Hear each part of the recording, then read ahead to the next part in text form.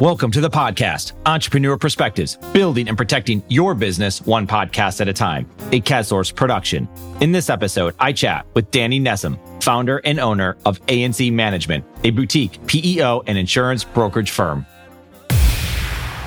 This episode exists because of CADSource. CADSource is your content team. You know how many business leaders need help communicating their story? That's what we do. Content strategy, creation, and distribution for business leaders. This provides opportunities, relationships, and a platform for you and your business. Why do we do this? Because at CADSource, we exist to help you create and share amazing content. And yes, you should have a podcast. We'll help you. Learn more by visiting CADScontent.com.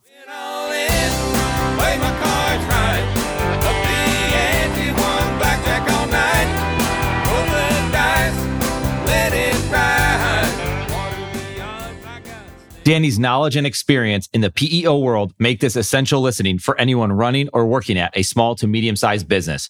Add to that the amazing background and stories Danny shares. We get into everything from benefits, health insurance, soccer, coaching new sports, living in France and Israel, and stories of family members that dealt with persecution in Europe in the early and mid 1900s. With so much to talk about, we welcome Danny Nessim. What did you think about going remote? Did you think that people will be able to have the same type of efficiency? No, I didn't, but I got to tell you something. It's weird, but the one thing that I found that's interesting is that a lot of the pre-calls before everybody went remote was just on the phone. Yeah.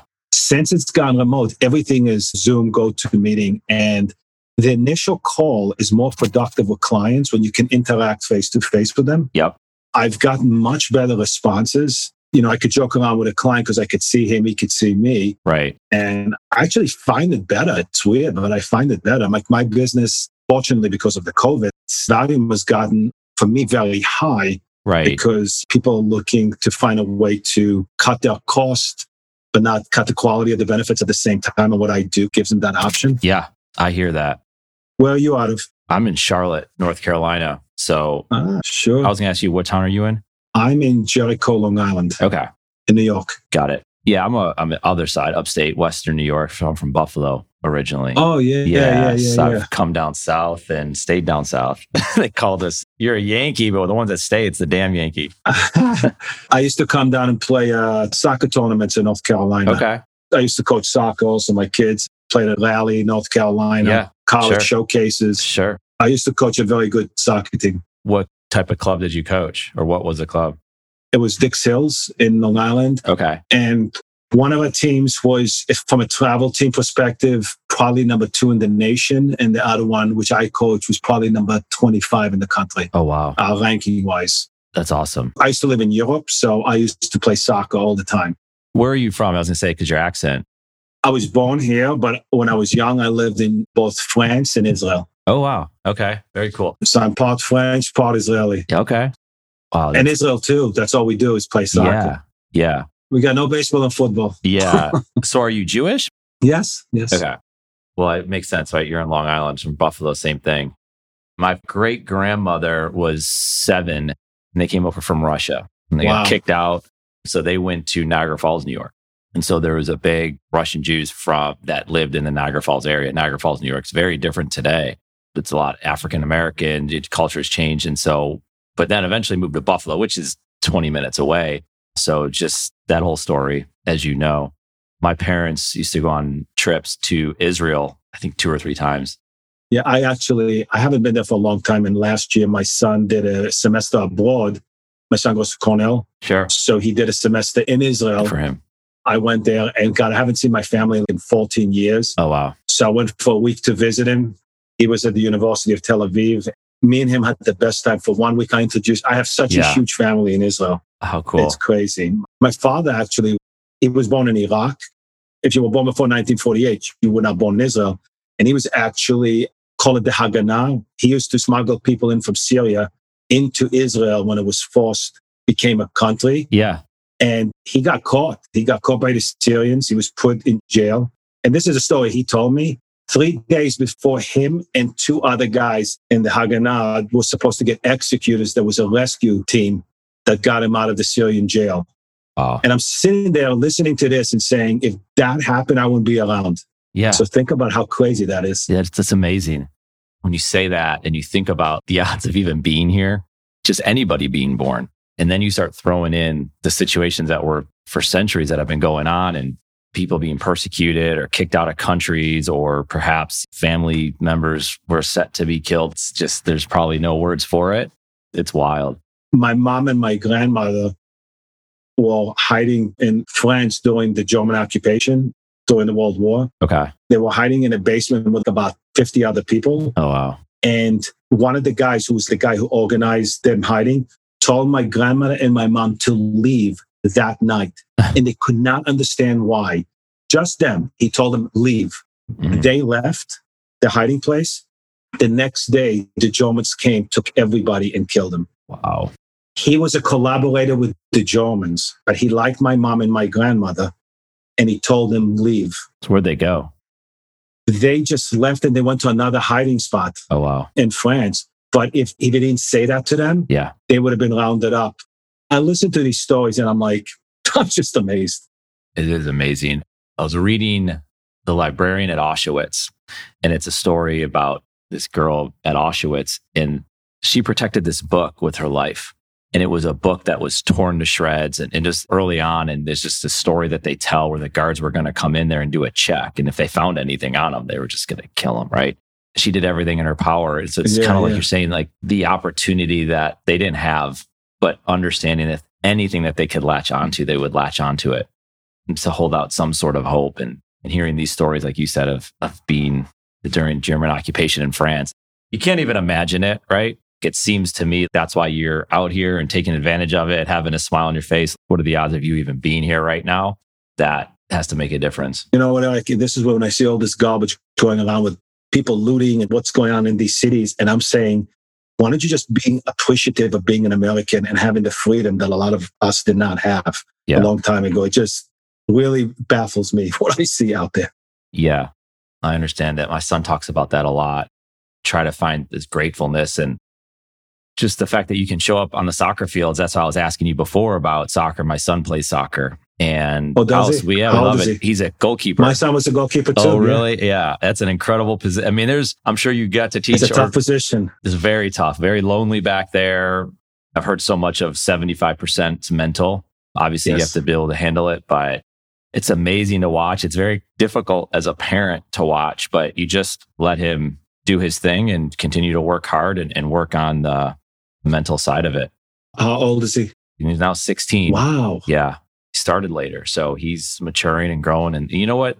Most important thing is he loves going to practice. He loves training. He loves one-on-one training. He loves just being on the field. That's awesome. There's the ups and downs, of course, with it. It's never perfect. And you could train as much as you want. And then something happens in a game that you just couldn't have expected. But when he finds that core group... It is the toughest position to be a parent.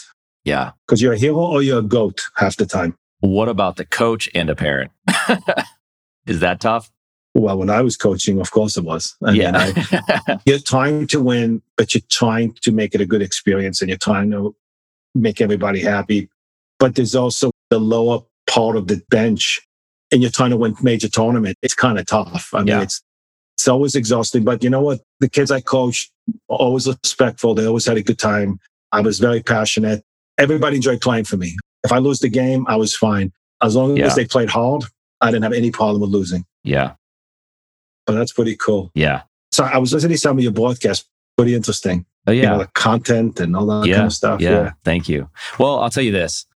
Your team had reached out to us and, hey, would you consider having Danny on the podcast? We have some back and forth. And I'll say this. You never know who you're going to talk to. I mean, if you would have said, hey, we're going to talk about growing up in Israel and France, German persecution, talk about Israel, we're going to talk about soccer. Maybe I'm not surprised anymore because that's why I enjoy creating content, having podcast conversations, because you don't know who you're going to talk to. It's funny because we're working with my father who just wrote a book and it's a novel, but it's interesting because the main character is Jewish and becomes this G.I. Joe for Israel almost in a way, but he doesn't even know it. But long story short, you hear all these stories. Like I hear about my great grandfather being a gun runner for the state of Israel and getting weapons to where they needed to go. So then you get on a podcast with someone like yourself and we get to bounce around on all those different topics. Like we can get into the insurance, we can get into the business stuff. And that's super important. Right. this is the stuff that matters. And this is what leads to all those things, because then you contribute to society. You're working on something that you're really passionate about and helping people with. But that's what our content is the opportunity to have a conversation with someone that we otherwise would never have had that conversation. You and I are not talking if we don't have a podcast right now. And how cool is it? And I have these stories and I get to learn from it and share these stories and listen, and I'll pay more attention to it. And whether my son or my daughters listen to it, or I get to talk to my dad about it, or my business partner, it's a lot of fun. So, I mean, at the core of it all is the content, is the story. If we can feature you and your business and help your business out along the way, then how awesome is that? But if I get to learn something from that or have more appreciation for what I'm going to do today, that's what this is. Truly, that's what it is. And it's just, you know what? It makes for a good day too. So, all I've ever done and what I like to do is educate. Yeah. Educate, help employers, help employees, do something good. Yeah. I was an accountant to start with, and I was looking at numbers all day. And after 4 years, I said, God, this is not for me. I'm more of a person who likes to interact with people. I'm more personable. I like to educate. I like to help. And that's why I went into this business. And it's been amazing. Yeah. Nothing beats working for yourself too. Well, that's the fact. Talking about entrepreneurial lifestyle and the decision making that you have to say, I'm going to have the nerve to go out and start something from scratch or buy something or whatever that is to get into that entrepreneurial way. It's a lifestyle. It impacts everything around you and you have to work through it. And it's up and down. And there's factors that are up and down that you control. And there's factors up and down that you have zero control over, like a pandemic or something even smaller or competition or the weather, right? I mean, it's unbelievable. Listen, I started the business when I was young. I was just married and I went from a salaried company in accounting to commissions and was hoping to make it. And my wife supported me the first 2 years. Yep. So she could tell me anything she wants and I had to say, yes, ma'am. But now it's a 7-figure business for me. And the business was really more about networking, really having relationships with centers of influences. Mm-hmm. Since I come from the accounting world, I do a lot of business with accounting firms who are looking to bring value to their clients. And the interesting thing is what I do, the benefits is usually the second biggest expense companies have after payroll. Mm-hmm. So when people are looking to see where they can improve or how can they make something more efficient, this is the area that they look at. So by dealing with accountants who now people expect them to bring more value than just income statements and expense sheets and running reports. Mm-hmm. If an accountant can bring me in and I go to a company, I'm dealing with a company in Colorado. I'm saving them $250,000. They're only 75 people. Yeah. $250,000 a year. So the benefits area is an interesting area and we do it a little bit differently. Yeah. We don't do it like where you just go right to a regular open market. Sure. It's more these PEOs. And have you heard about them? Yeah, absolutely. And I think that's the key thing is the PEOs is what's interesting and it's confusing to a lot of people. And I think a lot of it gets into health insurance, right? I mean, and obviously other benefits, but the main topic that you hear so much about, and it's sure enough, it's going to happen again because we have an election coming up, is health insurance and a pandemic, right? So you're trying to figure out how are you covered? How can you help your employees? And all that. So I guess one thing that we can go on as far as it relates to business, and we just continue on from here. I like to bounce around. If you've listened to our podcast, get to the story, get to the root. It's great. PEO, professional employer organization, just in a nutshell, explain it. So any small business owner, people thinking about it, or even employees that want to go talk to their leaders about that, what it's all about. Yeah. So it's a terrible name because nobody can understand what the hell it means. I didn't. I actually got to know what it's all about 15 years ago. I met a friend I used to play softball with, lost touch with him and told me he owned a PEO. And I said, what the hell is that? And he started to explain it to me. And then I said, no, I'm not interested. I don't even know what you're talking about. And then I went to a client 3 months later doing a renewal. And they said at the end of the conversation, they said, well, we'd like to thank you for your service. And I'm like, it was like a 50-person accounting firm. And I'm like, I quoted everything under the sun. So I do not understand. And they said, we looked into this thing called a PEO and we find it fascinating. So I went back to my friend with my tail between my legs and said, hey, remember when I shooed you away? I'm very interested in learning what you have. And if I could keep this client, I'm going to learn about it. And if I think it's good, you're going to get a tremendous amount of business. And I ended up keeping the client. And basically what a PO is, a PO pools small and medium-sized companies and gives them the ability to get Fortune 500 benefits. Because when you have a lot of 10 and 20 and 30-man companies, 5-man companies, and they all come together under this umbrella called a PEO, all of a sudden they have 50, 100,000 people within the PEO. And then they can go and leverage that with these insurance carriers like Blue Cross or Aetna or Oxford. So a PEO is basically a co-employment relationship between the PEO and the company or the client. And basically it's a shared responsibility. So the PEO gives you the ability to purchase insurance on a large scale. They give you HR services. So if you have questions, if you're letting somebody go, think of it as an outsourced HR department, making sure you have your handbook. They help you with compliance, make sure that you're compliant with every state. If there's an issue with the labor department, they're part of it, but they can also handle it for you. They give you payroll.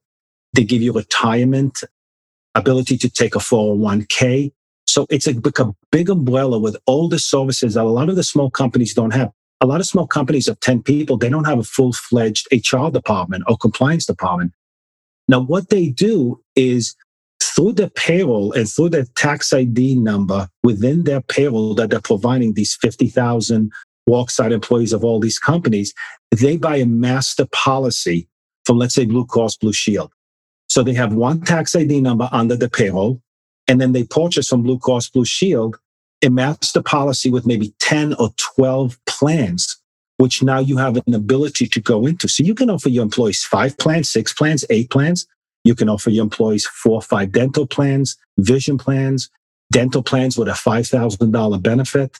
So you have a spectrum of plans that you're offering. So now if you're recruiting somebody and they come into your company and you're a 15-person company, you all of a sudden they say, wow, he has 5 medical plans, 3 dental plans, 2 vision plans, 401k, life insurance, and it's purchasing power. It's being able to go from a small group to a large group. Usually large groups are over 100, and they usually get much better benefits. So if you're a small business, they look at the demographics of your company. So I would say that if the average age of the employees on your health benefits is average age of 45 and under, you will do very well in the program. If also you don't have a lot of sick people within the company, and you really don't know too much about who's what because of HIPAA, but if somebody's, God forbid, out on cancer for 3 months, you'll probably know it because they'll probably be on disability. So it's really the purchasing power of a small company being able to become part of a larger group. And usually the rates could be anywhere from 20 to 30% lower on the exact same plan that you have with an Oxford or United or a Blue Cross Blue Shield. Same plan, but just as a large group. So think about it. If you're paying for your company $300,000 in benefits, a 30% reduced premium, that's $90,000 difference for the same plan that you bought as a small group.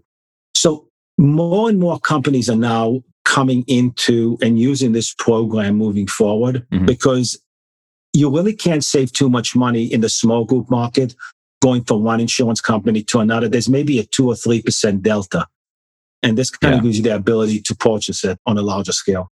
I've seen before where there's organizations that they'll charge a monthly fee. So you'll have a cost for the benefits. Is there also a monthly fee to the company per participant? Yes. Yeah, that's a great point. So the way they do it is they'll charge you an administration fee because that's how they make the money. They're not allowed to make any profits on anything else. They have to sell it at wholesale. Is that your company that does that, or is it a company? No, it's the PO. I'm a consultant who deals with, let's say, 8 out of the top biggest POs in the United States. So you're brokering it, yep. Yeah, I basically broke. So they'll charge you, for example, I'll just give you an example. You have a PO that will charge you, let's say, $85 a month per employee. But think about it this way. If I'm paying right now $800 for my medical premium, and now it's $600 for my medical premium, I'm saving $200. The expense for the PO to take you on is $80. So I'm already saving in the medical more. But remember, the PO includes cost that you're currently paying. You're paying for payroll services. That's included in the 80 a month. Yeah. You might be paying for a flexible spending account. You must be paying for a 401k, for employment practice liability insurance. So that 80 can become maybe a net of 30. Yeah. Because you're already paying for those expenses. Okay. The simple thing is Eric, look and say, what are you paying for payroll? What are you paying currently for your medical cost? What is the PEO charging you for the medical cost? And what are they charging you for the administration? And if that is lower than what you're currently paying, and they offer a lot more, then it's something that we can educate a client about and see if this is something that makes sense for him. Okay.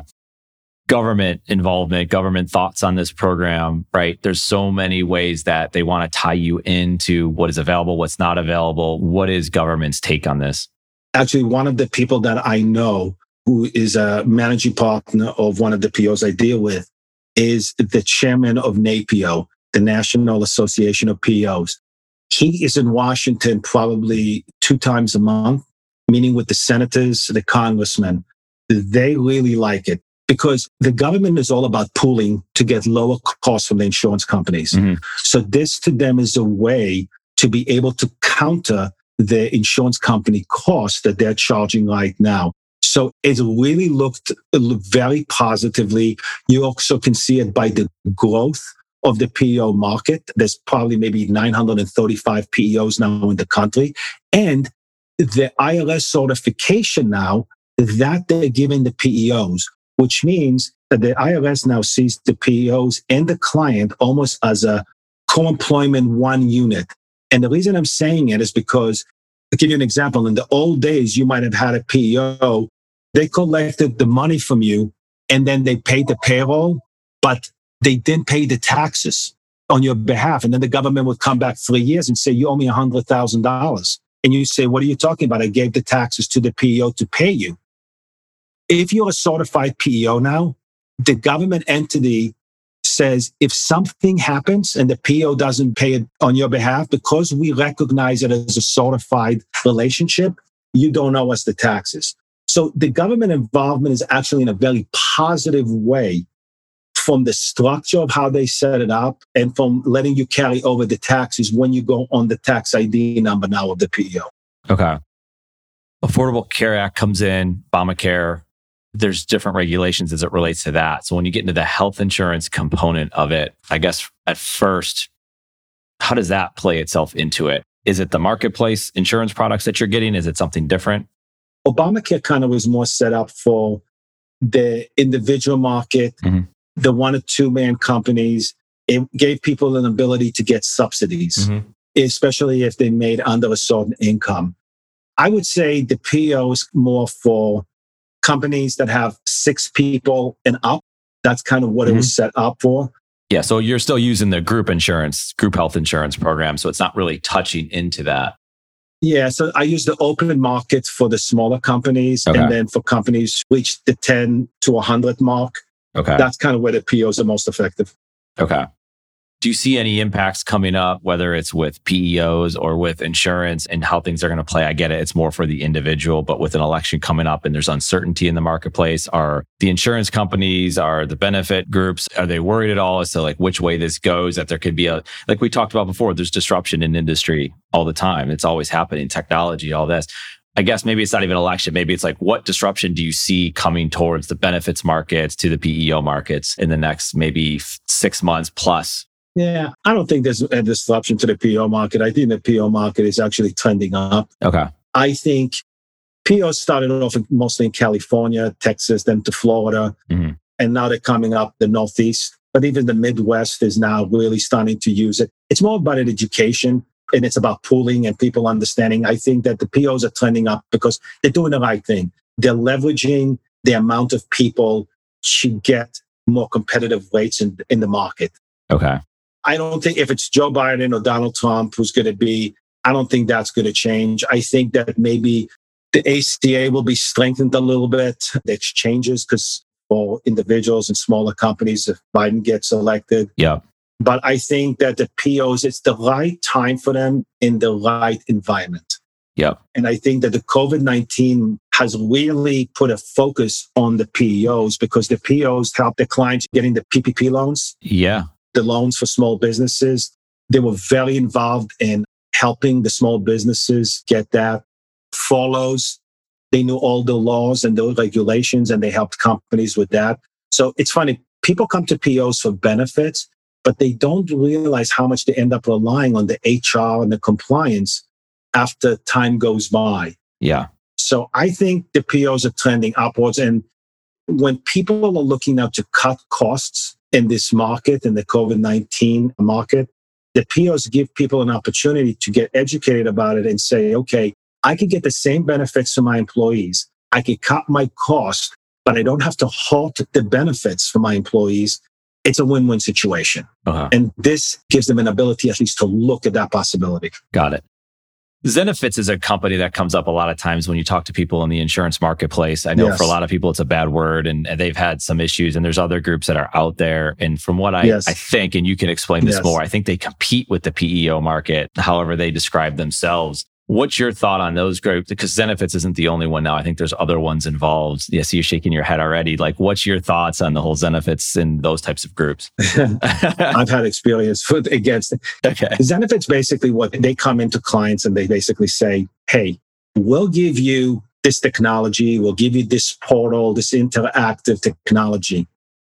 And then you just give us the medical insurance that you have and let us be the broker. And then by us getting the fees that your consultant was making, you don't have to pay for the services of the portal and the technology. But what I've experienced with them when they've done that is they are not familiar with all the markets. And we had a situation in New York where a client went to them, and then when they came to renewals, they really did not have a strong understanding of the market, and the service performance wasn't there. They're not about servicing. They're about being able to get paid through the insurance for the technology that they provide. I'm not a big fan of that. Right. They're really not strong in the HR compliance area. So I don't think that competition. I really don't. Yeah. Maybe what it does is it brings more awareness to the marketplace and then helps everybody out in a way. And they were in the news. I don't know if as much anymore because I think they had some major issues a couple of years ago. They had some major, they were written up. They had major issues. Yeah. Thinking about just benefits in general, and this is where PEO organizations can come in, and someone like myself, a business owner, would think about, all right, I want to recruit and I want to retain my employees. And obviously, the more you can provide someone, the better chance you have of recruiting them and obviously keeping them. Correct. Millennials, there's tons of conversations. There's tons of content about what do they want? What are they looking for? And of course, that's a generalization as to an entire generation, which is hard to say because I think people are different. But at the same time, if we were going to be generalizing here a little bit, what are they looking for? Do you want the pats on the back? Do you want more income? Where do you want to live? What types of devices do you want to use when you're at the office? Obviously, benefits plays a big part of it. What have you seen? What have the people that you work with seen as far as what millennials want when they go and work for a company, small, medium-sized group? I mean, millennials are all about social media. They're all about technology. And it's also Gen Z, I should add too, because millennials are getting older. Gen Z's in the workplace now. So people do get confused. I want to just interrupt on that part. They do get confused that it's just millennials. It's actually not. Because I saw people, I was at a board meeting and they were calling this person. They were asking, what do you and your millennials think? And it was like, well, she's actually not a millennial. She's Gen Z. So anyway, I just wanted to throw that in there too. We have two generations now working there. No, absolutely. Listen, when I think millennials, Gen Z, as they move forward in years, especially as they get married and then they start families, benefits becomes a big issue, and benefits leads to expenses. So if you're getting a good package from an employer that you're coming in and you don't have high deductibles, kids use benefits. Babies use benefits. If you're coming into a situation where you have high deductibles, high copays, it starts really adding up. So I think they're looking for good packages, looking for good technology. So for example, a lot of the POs now have mobile apps. You go to the doctor, you could show your card on the app. You want to know what your plan is. You just look at your app. Payroll, you want to make changes to your exemption. You could do it on your app. So a lot of the better POs now are really providing very good technology. Like I've watched some demos done for clients on the technology side. And I've seen over the past couple of years how much from a reporting standpoint to all the features to the mobile apps that are set up. So Listen, I think even if you're younger, you do look for attractive packages. And you know what? More and more people are understanding that they got to save money. So 401k that is being provided by a lot of these POs is something they look for too, to say, you know what? My kids, they just graduated college. They have already a Roth IRA. They're putting money into a 401k. They're starting to understand. And you're taking a look at the market now with some of these stocks, Tesla, Apple. It's exciting. You put your money in and my kids are like, wow, Dad, I just made $100 today. And I'm like, good. I just made $1,000 today. Yeah. Because I bought Tesla too. Right. So I think just the technology is a big thing. I think a good benefits package. And as, like I said, they have families. They want to know that they can take care of their family by the employer providing what they think they deserve for their skill that they're bringing. And these young people, a lot of them think, hey, I'm special. Yeah. And you might be. Now might get a job. Yeah. Your business that you've been doing this for over 25 years, I believe. And yes, yeah. How did you get into we're going back here a little bit, but it's funny because I'll talk to people because we have a life insurance business, a life insurance brokerage business that we have. And that's how we started this. And I talk to people and like, well, how did you get in the life insurance business? And I have this one guy and he says, well, I was tricked. Like he just ended up in the business. How did you get into this arena? How did you find yourself here? It's funny. I was in accounting for the first couple of years. Wife, she was in the same company. And I said, you know what, this is not for me. I have to find an area where I can interact with people. And that's interest to me. So actually, that time, there was a company called Equitable. Sure. I actually did some research on the financial/insurance area just to kind of understand what that's all about. Because I wanted something with a financial background. I was an accountant and I was able to take my licenses to become a financial advisor. But at the same time, the insurance area really fascinated me because I said, every company has health benefits. So that could be an area I can become an expert in. And obviously, like you said, the life insurance kind of was a big thing at that time, and especially, with families. People weren't making as much money. So $500,000 sounded like you would want the lottery if you got the life insurance. Now it's $4 million, $5 million. Right. So I just wanted something where I could be, where I wanted to interact and educate. And I started off with Equitable for 3 years. I met one or two guys that we became friends. And then I said, I don't want to work for somebody. I want to be out on my own. So I opened my own company. I asked my father for $25,000 as a loan. He charged me a very high interest rate. I said, Dad, this isn't the mafia. Right. It's like 20%. I'm like, are you kidding me? I had to negotiate it down to like 12. He goes, it's a high risk loan. I said, I'm your son.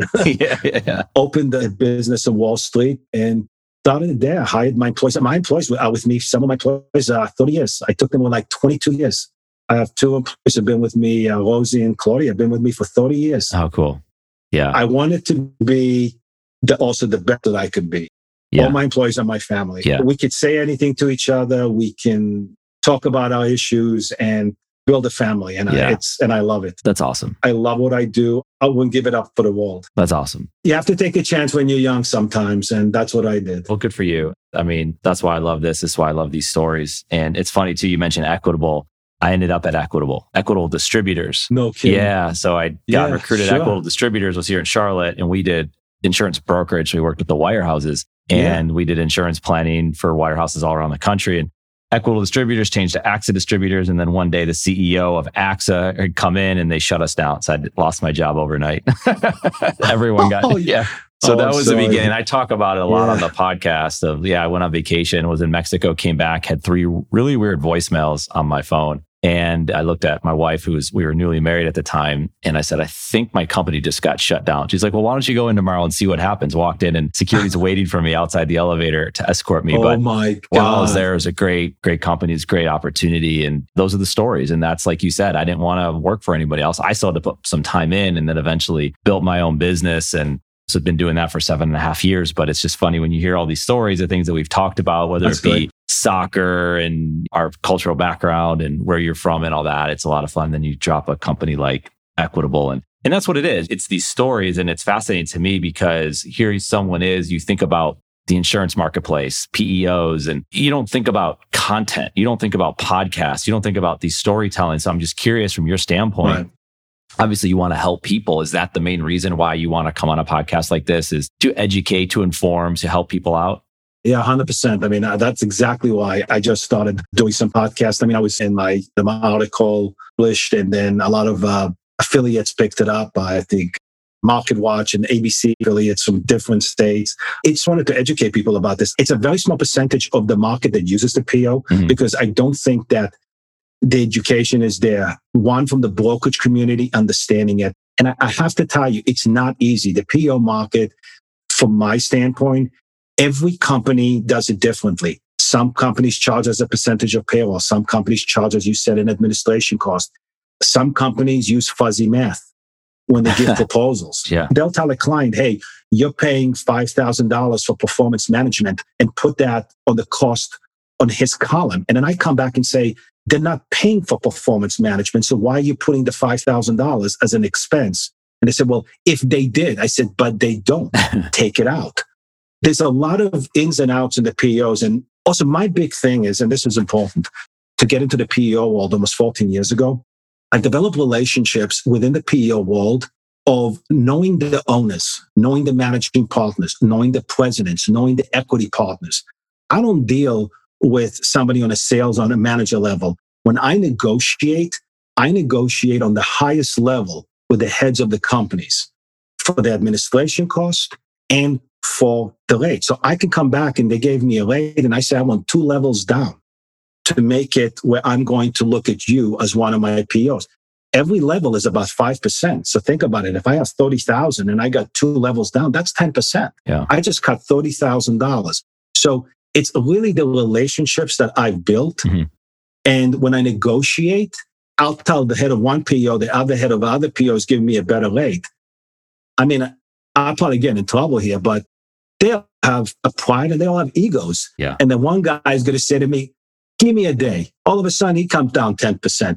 They all want to win the business. They all have their pride and their ego that's important to them because they feel their company is the best. At the end of the day, it benefits my client. So when I go with a final product to a client, I go with something that is able to benefit them. Yeah. Like I said, I find that from an accounting perspective, it's a great way to do health insurance in a more efficient manner. Let's put it that way. Yeah. Well, I think it's well said. And I think it's important that you do come on these podcasts and create content and tell your stories and share an article that could get picked up by other syndicates. And that's what it's all about. That's what content is. And it's an opportunity to tell these stories. And like I said at the beginning, without that starting point, we can't jump into all these very interesting things that we discussed today. And then I appreciate you, Danny, coming onto the podcast and sharing these stories and sharing information about PEOs. And entrepreneurship's a lot of fun, and there's ideas, and you get to go and you get to, I always think about us as entrepreneurial artists, and we can create whatever we want to create. You can create the business from scratch. You can do with it what you want. But there's all this other stuff that goes with it, and recruiting and retaining and doing your books and your handbook. It's like these little things and they add up very fast, and you need professionals around you to support that business. And that's why it's so important that you have all these different things. You know, we look at it from the life insurance side, and there's things that you have to protect. Like, what if you can't show up to work tomorrow because you got disabled? And these aren't the fun conversations necessarily, but they're super important to continuing that business and having a successful long-term business. This is not a short-term play. It's funny you're saying that, because think about what's going on now with COVID-19. The states are not able to collect revenue anymore from sales tax because everything is closed. What do you think is going to happen? And I have friends who know people in the labor department. What do you think is going to happen once this is all done? They're going to look to collect revenue. How do they collect revenue? They're going to say to companies, you're not in compliance. You don't have these forms. Mm-hmm. We're finding you 10,000, we're finding 20,000. The labor department is going to be a big area to collect the revenue for the states. Now, if you have a PEO, since it's a co-employment relationship, they take the responsibility. So the labor department comes in, or Homeland Security comes in, you send them to the PEO. Mm-hmm. Trust me, these guys have very good legal, they have very good legal forms that represent them, but they're representing you at the same time. So you can generate revenue and you don't have to worry about the non-revenue generating areas because you have the PEO backing you. And that's kind of what I like about this concept also. Yeah, that's awesome. We have clients that are in the benefits industry because we do point of sale distribution for life insurance for their clients. And so we have an understanding of it maybe more than some other companies, but that's not our specialty. So it's definitely something that we could talk about, and I could share with you some insights another time and say, hey, what do you think? What should we do? And we try to provide benefits in other way, give them cell phone packages, give them computers. And every company's at a different place. Like, how much would they even want to invest? How much would they not want to invest? I think it'd be great just have our conversation today. There's a lot of trust that's built up in that, just to have a conversation about it. Yeah, listen, I'd love to have a conversation because there might be things that you guys do that might be of value to my clients. And trust me, I deal with a lot of life insurance and financial advisors who they have the licenses, they don't do their health insurance, they don't have the expertise in the PO. And they'll call me up and say, hey, could you speak to a client of mine? Could you educate them about this? And then we share the revenue, obviously, because they're licensed. And we're able to bring something to each other. Yeah. And I'll tell you a quick story. So you're talking about my son being a goalie. Yeah. So my son played in the Maccabi games. Oh, yeah. In the United States. So we actually was hosted by New York. And it was international. So there was England and Mexico. There was like a lot of international. They got whooped in the preliminary rounds by the United Kingdom, 6-1. My son played goalie half the time and then somebody else. We actually made it all the way to the finals against the United Kingdom. Wow. They were so good, it wasn't funny. Every kid was like 6'1" and they were like 14, 15 years old. Yeah. My son probably put the performance of a lifetime. We were down 2-1 and my son's best friend tied it on the last kick of the game. Oh, okay. Wow. It was a free kick from about 30 yards out. Wow. I mean, everybody went wild. Yeah. And it was the Maccabi gold medal final. Yeah. The English parents were cursing my son, this bloody kid. I can't believe he made this. And I was like laughing. And they went to penalty shots and my son saved 3 penalty shots, but we couldn't hit the side of a bomb. They were so exhausted.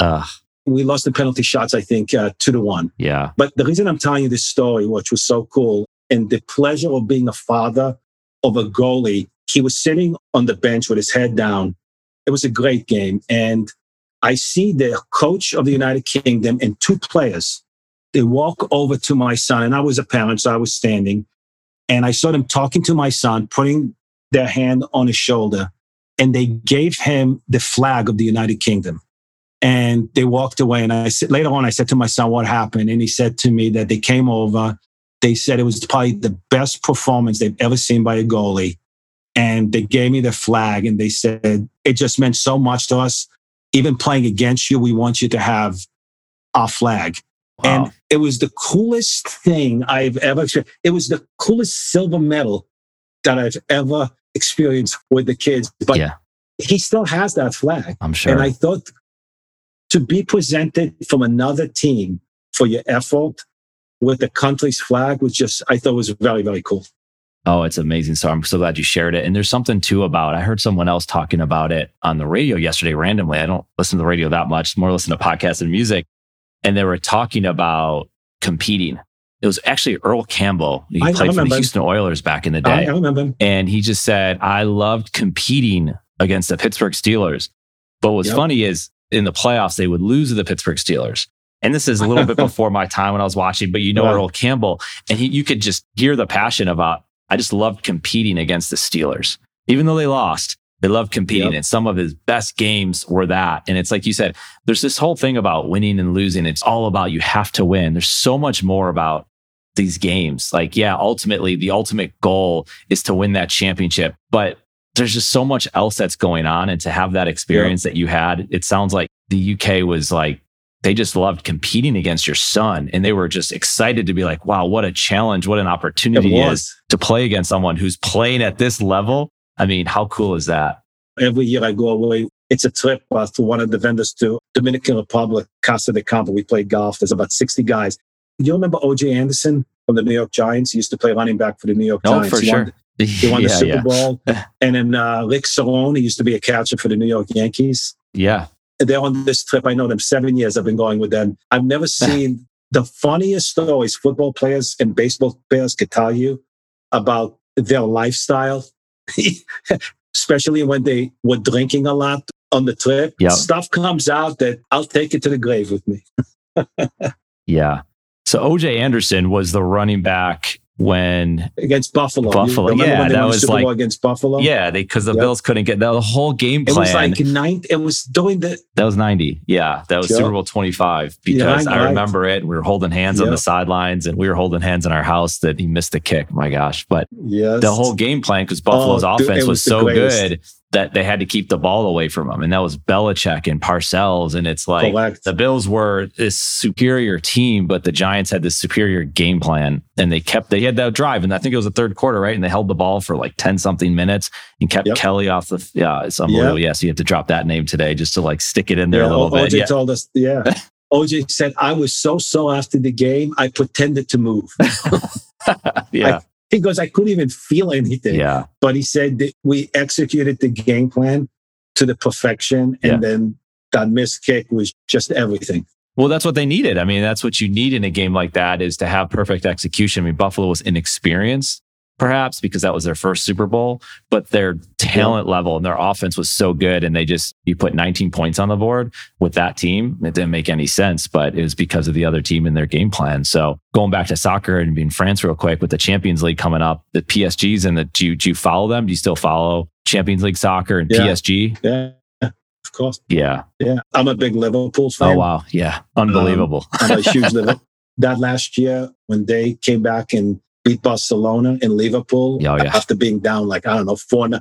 It was the sickest game I've ever watched in my life. Yeah. I enjoyed the beauty of the game. Like, you got people who play baseball, but they don't understand the game. Yeah. But if you understand tactically how the game is and you play it the right way, it's just a beautiful game to watch. I mean, you watch your son play, so you know. Yeah. I appreciate you coming and sharing these stories. What's the best way, Danny, people can get a hold of you, learn about your business, and how to work with you?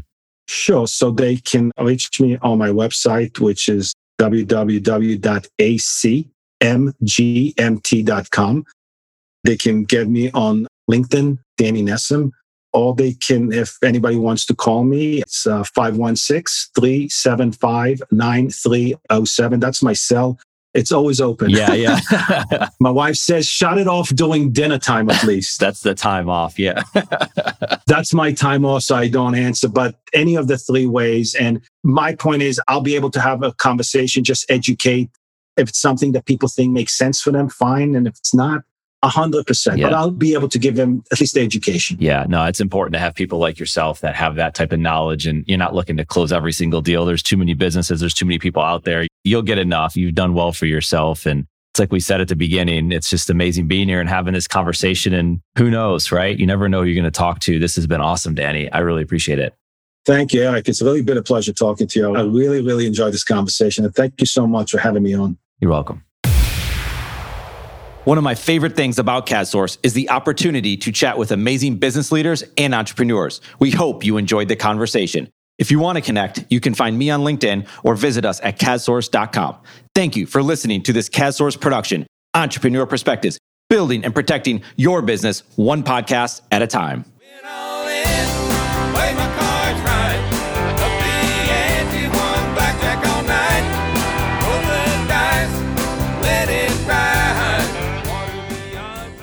This episode exists because of CADSource. CADSource is your content team. You know how many business leaders need help communicating their story? That's what we do. Content strategy, creation, and distribution for business leaders. This provides opportunities, relationships, and a platform for you and your business. Why do we do this? Because at CADSource, we exist to help you create and share amazing content. And yes, you should have a podcast. We'll help you. Learn more by visiting CADScontent.com.